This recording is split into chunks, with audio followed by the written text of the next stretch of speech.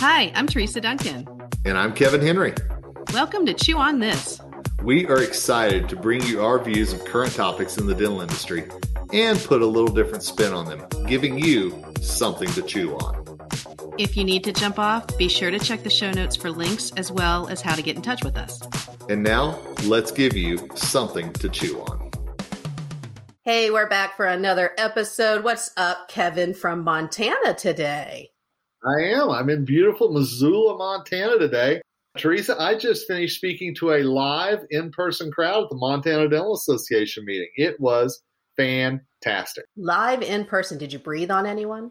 I did. I breathed heavily, but you know what? Here's the thing. They breathed back. So but here's the other thing. There's an exhibit hall complete with the plastic in between the booths. Really? Us talking to each other. I mean, I nearly wept, tears of joy going, oh my God. Wearing masks? Oh yeah, absolutely. But people talking to each other, looking at instruments and Picking up instruments. Oh. I know. There was a lot of tactileness going on. I'm just saying. All right. So tell me the food setup, though, because last time I went to a live event down in Florida for ADOM, they had a guy serving us because we couldn't touch the food. So I'm going to tell you this. What I saw was full-on buffet. Ooh. Open? Open. Sneeze guard? No. No sneeze guards. No, it was fantastic. That's awesome. People here in Montana have been awesome. And one of the dental assistants told me in the course, they've been very much ahead of the rest of the country, at least from what they can see, as far as opening up, saying, you know what, we're pushing ahead. That's awesome. Yeah, it was. It was kind of cool to see, honestly. Yeah, I was going to say good for you because I know you've been wondering about the state of the exhibit floor and how that's going to be. So it sounds like we can still be pretty social out there. I talked to a couple exhibitors that said they were very happy to be back. I can tell you they structured, scheduled breaks in between our courses and during our courses, and people actually went out and talked to each other. I mean, Nice. People People were kind of needing that interaction. You could feel on both sides of the chair, so it was cool. Yeah, I think people are definitely hungry to get back in front of each other. This has been a long time, right? A long break from the road. That has. You know who hasn't taken a break, though, this whole time is the Washington State Legislature. Oh. I know you're so excited when I bring you legislative news. Our first story today. Are you ready for it? I am so excited to hear about the legislature. Bring it on. Washington State, the governor passed an order that dental insurers, actually medical health insurance, were supposed to reimburse for PPE, and it's about $650, I think, a patient is what I read per visit. So say $650 a patient. It helps. It's not the best, but it helps. So that was going to be something that they could bill for. So dental offices got really excited about this.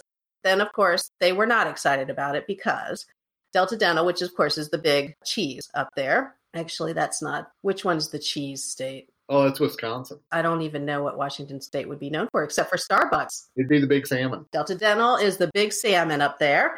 And they said that since they are not a state-regulated entity, that they are not obliged to comply with those rules. Oh. The biggest dental insurer is not beholden to the $650 per visit, per patient PPE charge. I imagine that there's some discussion going on, but that's pretty disappointing because I know some offices have noticed that, of course, fees for Delta aren't going up. Their fees certainly went up. The $650 probably covers mask and gloves for that appointment only, not the other stuff, not the barrier, the cleaning and all of that. It's a little disappointing. So what do you do if you're a dental practice? Do you just sit there and wait for all this to shake out, or is there anything a dental practice can do? PPE payments have slowed down. This almost felt like it was like the cherry on top, but it was a cruel surprise because we were told this and then, oh, no, but not us. That's kind of the bad part. It's almost like you shouldn't have said anything at all. It got a lot of offices' hopes up. The cherry had a worm in it, is what you're telling me. Bad cherry. Just one big pit. Oh, there you go. As far as your question, what do dental offices do? They got to keep shopping around for lower prices for their disposables, which honestly, I hate even giving that advice because I know how bad it is out there. Boxes of gloves and masks, I mean, they're through the roof. I don't think that's changing anytime soon. You've heard in the national news that supply chain all over has been affected, and that greatly infects. Here we go with coronavirus greatly affects how offices are able to place orders and receive orders. I really don't have another answer for you other than just keep an eye on it and join a buying club that maybe has some leverage. Yeah. Work with your dental supplier. I hate to say it, but dental suppliers, the big ones, they're going to take care of their people. Sure. I know so many dental practices were thinking there's light at the end of the tunnel with this and everything else. And obviously, it doesn't sound like that's the case. A lot of these dental practices, like here at the Montana dental meeting that I spoke to earlier today, they were all like, well, the mask mandate's getting ready to be lifted. And so we feel like our patients are really going to be more free and not as worried about things.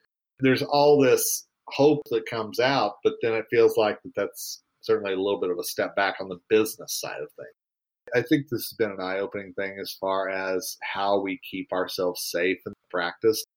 But it's also been a real eye-opener, I think, that dentists who thought they had a good relationship with their supplier have realized that there was more that they could have done ahead of time to build that relationship too. Mm-hmm. And I've heard that from both the dentist and the supplier side of things, is how surprised that a lot of dental practices were, thinking they were among the cream of the crop, and then they get the reality check that no, really, you split your order between 3 or 4 different dealers, and now those 3 or 4 different dealers all look at you as a very small fish in a big pond. Absolutely. They have all the metrics on who their bigger Sure. clients are. But say you even were a big fish. What happens if your rep that you've known for years all of a sudden gets laid off? We saw plenty of that. We did. Even the relationship part of it, sometimes beyond your control. Yeah. One thing I wanted to bring up too is that California is now passing or seeking to pass the same type of bill. We're looking at possibly California having it, but the verbiage is the same. It's state regulated, which would leave out a lot of the big insurers, Delta Dental of California, from having this take place. When I say state regulated, just to give the people who are listening who may not understand this, some plans don't have to play by state rules because they're what's called self-insured. And that's typically really big employers. It's about half and half of how many plans are self-insured versus fully insured. Really, any kind of state law that's passed, dentists, you should know that if it's a state regulated carrier, most of the time it doesn't affect the big ones that you're concerned with. So that's why like these non-covered services laws, sometimes they don't have any teeth in them. So California passing a state regulated law, there's really nothing they can do to pass a law that regulates on a federal level, which is what the self-insured plans operate at. So really they're doing the best that they can. But the big carriers are already one step ahead, unfortunately, and that they'll be exempt from these state regulations. And it feels like they're always one step ahead. They are, no doubt. That's part of the frustration that there is so often, that, you think that these are companies that are there to help. And so often they are companies that are there to make a profit, just like every other company. They have shareholders, they have stakeholders, they have to make a profit. And many of the big ones, I don't know if a lot of people know this, but the carriers last year, the really big carriers, had a surplus of cash.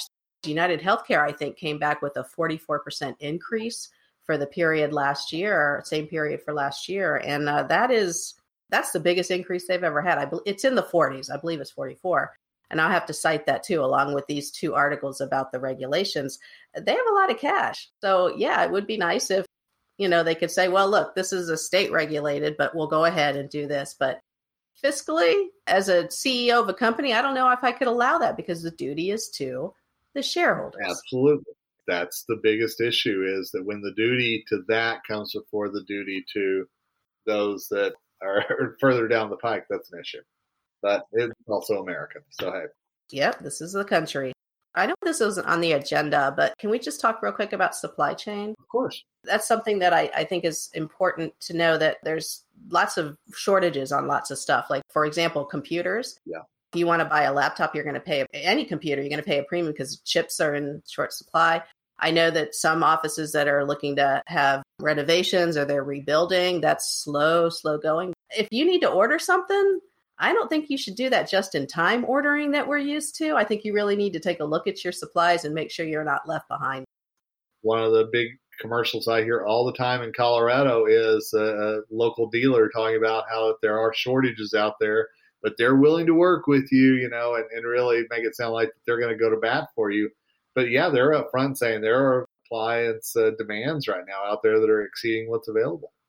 Cars too. That's true. New car sales They're not flying off the shelf, but if you want to sell your old car back to them and it's pretty new, it has computer chip in it, they will buy it at a good premium.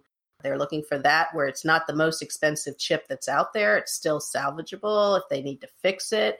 But right now, new car sales are not what's hot. It's the newish car sales. And that's what's impacting rental cars around the country. Rental car prices are insane right now because I've heard. Yeah. So many of these have sold their cars back. They were just sitting around during COVID when nobody was traveling. So they sold their cars back. And as you said, people are very hungry for those. And now that travel's starting again, it's $70, $80, $100 a day. Wow. And that's in beautiful locales like Tulsa. And I heard earlier in the week, I think it was in Maui. It wasn't in Honolulu, but it was in one of the other airports in Hawaii. It was $238 a day. For a rental? For a rental car. Holy cow. Yeah, because there is no inventory. It's cheaper to rent a horse right around the island. You don't need no duty bag for that, right? There's no pickup law for a horse, right? We can just do whatever. Oh my goodness. All right. From insurance companies to horse duty. That is par for the course. See, look at us go. Oh, can I throw one other thing in? Of course. We talked a little bit about thyroid issues. Oh, yeah. And I had a very nice email that came in, and she said, I think you got something to it. Really? So I'm going to reach out to her. I'm going to talk to her. But I heard from that one person, and I had a chat from two friends of mine who are, I've known them, and we've talked about this before. They're like, I'm telling you. Yeah, if you've got thyroid issues and you've been in the dental field for a long time, my conspiracy theory is something's up. I like it.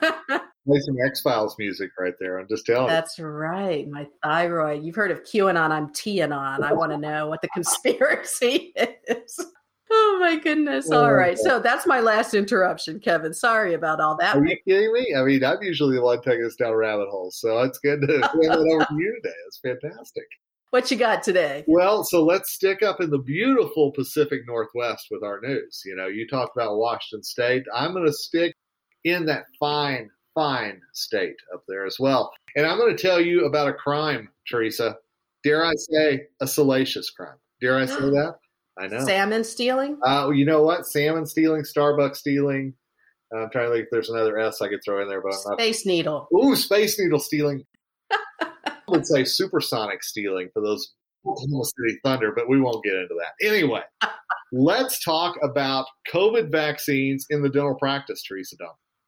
Let's talk about a man who decided that he needed to break into a dental practice and not just steal the vaccine. No, he wanted the vials that the vaccine goes in. Even empty vials? Empty vials. See, that's the interesting part. He didn't steal the actual vaccine. He stole empty vials. Not only did the 30-year-old male suspect allegedly, of course, break into this practice and steal 100 COVID-19 vaccine vials, but 100 is also a number to remember because he stole $100,000 worth of medical equipment. In addition, I'm thinking he's got the vials stuffed in his pockets. And then he's just grabbing whatever he can as well. So $100,000 worth of medical equipment. Now, here's the beauty of it. You ready for this? Sure. We don't know what that $100,000 of medical equipment was. Oh, I hear some game music. We've got to guess. The empty vials, though, I wonder if dude is going to fill them up because it's probably the little stoppers, right? He's going to fill it up with some saline, and that's going to be a sale of a fake vaccine. It's very possible. Of course, allegedly. That is what my criminal mind would do. I would think so. I mean, Tianon is thinking that that's where it's heading. So I like that. That's the Vianon theory there. But seriously, why would you want empty vials? I mean, it's not like they're not good for playing chess. They're not good for, playing marbles or anything like that. You're going to fill those puppies up and you're going to sell a fake vaccine on, I'm sure there's a black market for vaccines. I'm sure there is. And like you said, I'm sure if you could just sell it and then disappear into the night, it doesn't matter what you put into this vaccine. This is true. Yeah. Okay, so let's talk about the $100,000 of medical supplies. Did he steal the Nomad portable x-ray and just put it under and walk out? That's not $100,000. Oh, I know. What could be $100,000 that you could carry out got to be multiple things. Does he have an accomplice? Well, I believe he is by himself because it only mentions the 30-year-old male suspect. He has not been publicly identified. Oh. You can throw all those vials in a backpack. So that leaves 2 hands that you can carry. CBCT machine, way too big. Laser? Are you pushing a laser down the sidewalk? You might be pushing a laser. I mean, what's the point of stealing the laser if you don't take the laser cart along with it? What if he's going to like set up the vials and shoot the laser through them and some Dr. Evil think what's going on, you know? I will always entertain a Dr. Evil plot. What else could it be? A implant machine? Maybe he took a bunch of implants, but you have to be in the industry to know what the value is of all of those. My first thought went to that the $100,000 is multiple. Like if you're putting all the cassettes with the instruments in there. Now that's a very small amount, but then are you doing that with many, many things? And here's the only reason why I think that, because the same gentleman, allegedly, of course, broke into a nearby hair salon and made off with $50,000 worth of everything from product to styling tools to even towels. Towels is just, what a dumb burglar. That's so stupid. Towels are everywhere. Check into a hotel for a night and take all their towels. It's easier. What if he's setting up the little vials like with denture teeth and a weave and he's putting that like on Tinder? I mean, you know, we don't know. We don't. Oh. Let's go back to the dental office. My guess is lasers, microscope. Microscopes are very expensive. Is there a black market for microscopes? But can you haul one of those around? Yeah, they're pretty heavy. X-ray sensors. What about your lead aprons? Well, that's heavy. That's what I'm thinking. He could secure that around the neck, and then that leaves his hands free. I don't know. That's interesting. So we have to find out like what this dude stole. So maybe he's not dental specific because he's hitting just retail areas. Yeah, that's the thing. The connection's got to be there somehow, but he's definitely grabbing lots of valuable items. We will keep up on this story because I want to know, like you, what's that $100,000? So, Kevin, I'm hearing that you have like 150 million laying around. Yeah. I mean, I wish I could figure out something to do with it because, gosh, it's just sitting here collecting dust. I just don't understand. Why haven't I gotten an invitation to like a cruise with you and Dana or something like that? You didn't get that yet? Oh, that's No. weird. Maybe you could buy a cruise ship. I'll come pick you up. How about that? I have a suggestion for you, though. I'll bring it. If you were to spend your 150 million, yes, you could spend it on a dental school. Oh, I like it. What would you think of Henry Dental School? As long as there's like a very thought-provoking statue out front, absolutely. I'd be down for that. A thought-provoking statue. It'll be like a person in a shrug, like, what am I doing here? What is this? Why? Why do I have 300,000 in loans? That's really what the thing is going to be. So the reason I asked, Kevin, is that there is going to be a new dental school in North Carolina. Oh, nice. There you go. In High Point, North Carolina. The big university there is High Point University. They are going to open a school of dental medicine and oral health. Exciting. That is. I believe there's one going in El Paso. I believe there's one going in Joplin, Missouri. Ooh. The 4 states area there. So a lot of new schools being opened up. I had no idea that there was one going on in Joplin. That's interesting. Tell me. 2023 is when they're expecting to open up, and they are going to have, it looks like a capacity of 180 new students in that fall 2023 class. Now, I imagine they have not put that out there, but that is what they're planning for. And the area is going to get about 300 new jobs to support that, including, I'm guessing, Professor, Marianne, and all these others.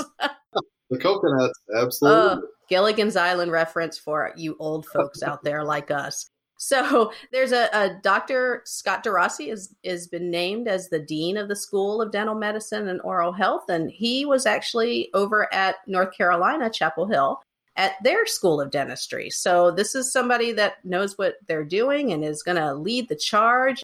This is pretty exciting stuff. North Carolina is my home state. I mean, other than Virginia, my whole family is in North Carolina. This is exciting for the state. Maybe HPU needs a big dose of TD. You know what I'm saying? That's true. They need some business schooling. That's what they need. Absolutely. Absolutely. I am happy to provide. If this is going to help me like write off my vacation trips to my family in North Carolina, I'll be happy to do it. No, I get. But what I am a little disappointed in, and I don't know if it's on the roadmap. I mean, they say they're going to have additional healthcare programs, but I was really hoping to see a hygiene program there, and even an assisting program would be great. Yeah, we know what's been going on as far as assisting programs around the country. And, one of the things that was discussed a lot today in my course here in Montana was on-the-job trained assistants versus those who went to school to be assistants. Ooh. And it was a very interesting discussion between one assistant who was on the job trained and one who was in school, and they were discussing the pros and cons, and I was just kind of a fly on the wall listening to this. Well, I imagine it went a little bit like, I'm better. No, I'm better. Yeah, and then I just put out the popcorn and I said, let's watch. You know who else has that argument? Hygienists. No. 2-year hygienists versus 4-year hygienists.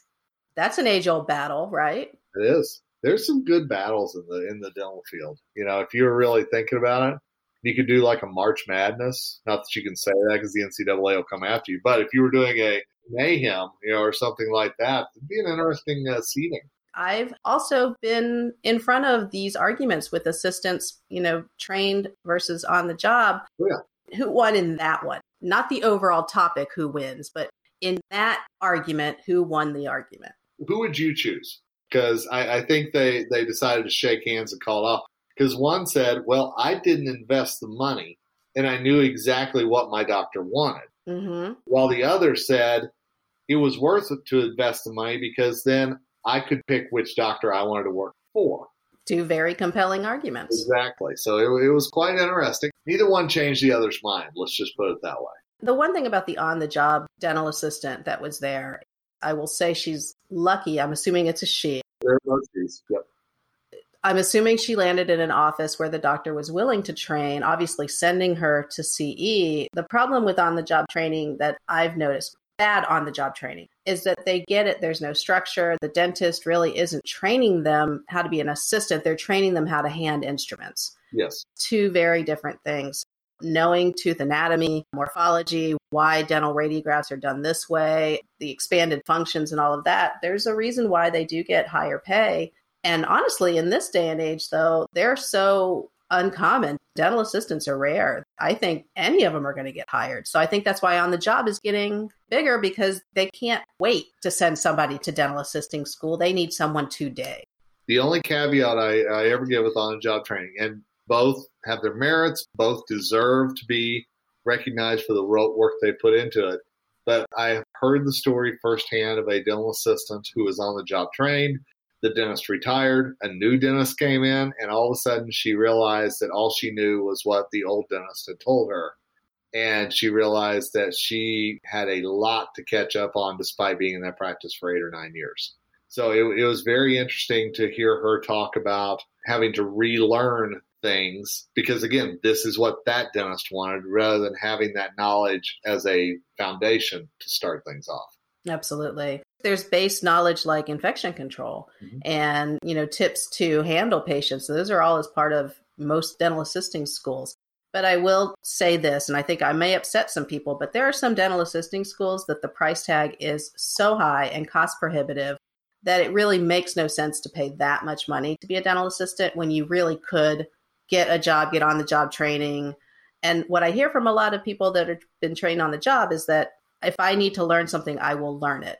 Yeah. They'll be told what to learn. So I understand both sides of it. I was on the job. I didn't plan on being an assistant. So that's why I was on the job. I was more of a filler. Honestly, you've heard me say many times, I'm a terrible assistant. If I were going to be an assistant for my life, I should have gone to dental assisting school. That is something, though, that I think a lot of people don't realize the path because it takes a long time, right? Like sometimes it's 3 years, 2 years, depending on what school you land in. Some of them don't even give certification. They think that they're giving certification and they're not getting certification. That's the bad part. That's the biggest thing I would say is make sure that the school you're going to is actually worth the resources you're going to put into it. Because, you and I both heard horror stories about things that people thought they were getting, but they were not. But at that point, it was too late. So, yeah, it's a lot of money, too. I'm not talking like maybe 4 or 5,000. I'm talking, I know one dental assisting school like $25,000. Oh, yeah. That's ridiculous. I mean, I understand investing in your education, but it's not like dental assistants are getting $40 an hour or $50 an hour. Do you know what I mean? I mean, there are only a couple of states where I'd say I do that I could see the cost being worth it, but it's a very small number. Well, it's the states that have expanded functions and pay more, like the DA2 in Virginia. There's pros and cons to both. That's interesting that you got in there. Did you have to put on like some gear because you thought the fur was going to fly? No, I said, hey, 6 feet apart, ladies. Mask on, 6 feet apart. Here we go. No. What was the reaction of the other assistants in the room? Did you see people like backing them up? No, this was actually whenever we were just having chats afterward. Oh, got it. The on-the-job trained assistant came up to ask me a question. Another assistant who was in line heard that she was on-the-job trained, and that's how the conversation started. Maybe in North Carolina, High Point, that's on the roadmap. Hopefully we see a dental assisting school. More of them pop up. And then dental hygiene, though. We need more dental hygienists out there just because, you know, there's lots of teeth to be cleaned, for crying out loud. And we can always use more dental hygienists. And not through the black market dental school, as we discussed. You know, yes, please do not buy your hygienist off of eBay. That would be bad. Guido's Dental Hygiene School. Don't do that. The reason he said Nito is because Nito Cobain is the president of High Point, president and founder of High Point University. And we've both seen him speak at the Academy of Dental Management Consultant meeting. And Nito, I got to say just one thing, I'll link it, but Nito is a sharp dresser. He is a sharp dressed man. I mean, if people could see this podcast being recorded, they'd see I look impeccably dressed. They could see that, obviously. Amazing. I saw your cufflinks gleaming. It's amazing. I think you're wearing an Avengers shirt, so that Avengers shirt goes right with your cufflinks. My T-shirt matched with my jeans. Hello. I don't know if Nito Cobain has ever worn a pair of jeans in his life. That man, I think, was born in a 3-piece onesie. Let's say that. What a slick dude. Okay, we went from legislation, theft, and now rebirth. Wow. Look at that. Wow, I almost feel good about myself. Nice job. Almost. Dear listeners, actually, Kevin, do you have any last parting comments? No, I was just going to say, you go, girl. I'm good. I think everybody's already shut out this off anyway. So, you know. All right, for our 2 listeners that are paying attention, we very much appreciate that you spend your time with us. And that's a wrap for this episode of Chew on This. We hope you laughed and learned a little. Check out the show notes for any links we mentioned, and don't forget to give us a rating on your podcast app. Feel free to drop us a comment on social media or by email if you have any suggestions for future topics. We'll be back in about 2 weeks. See you then.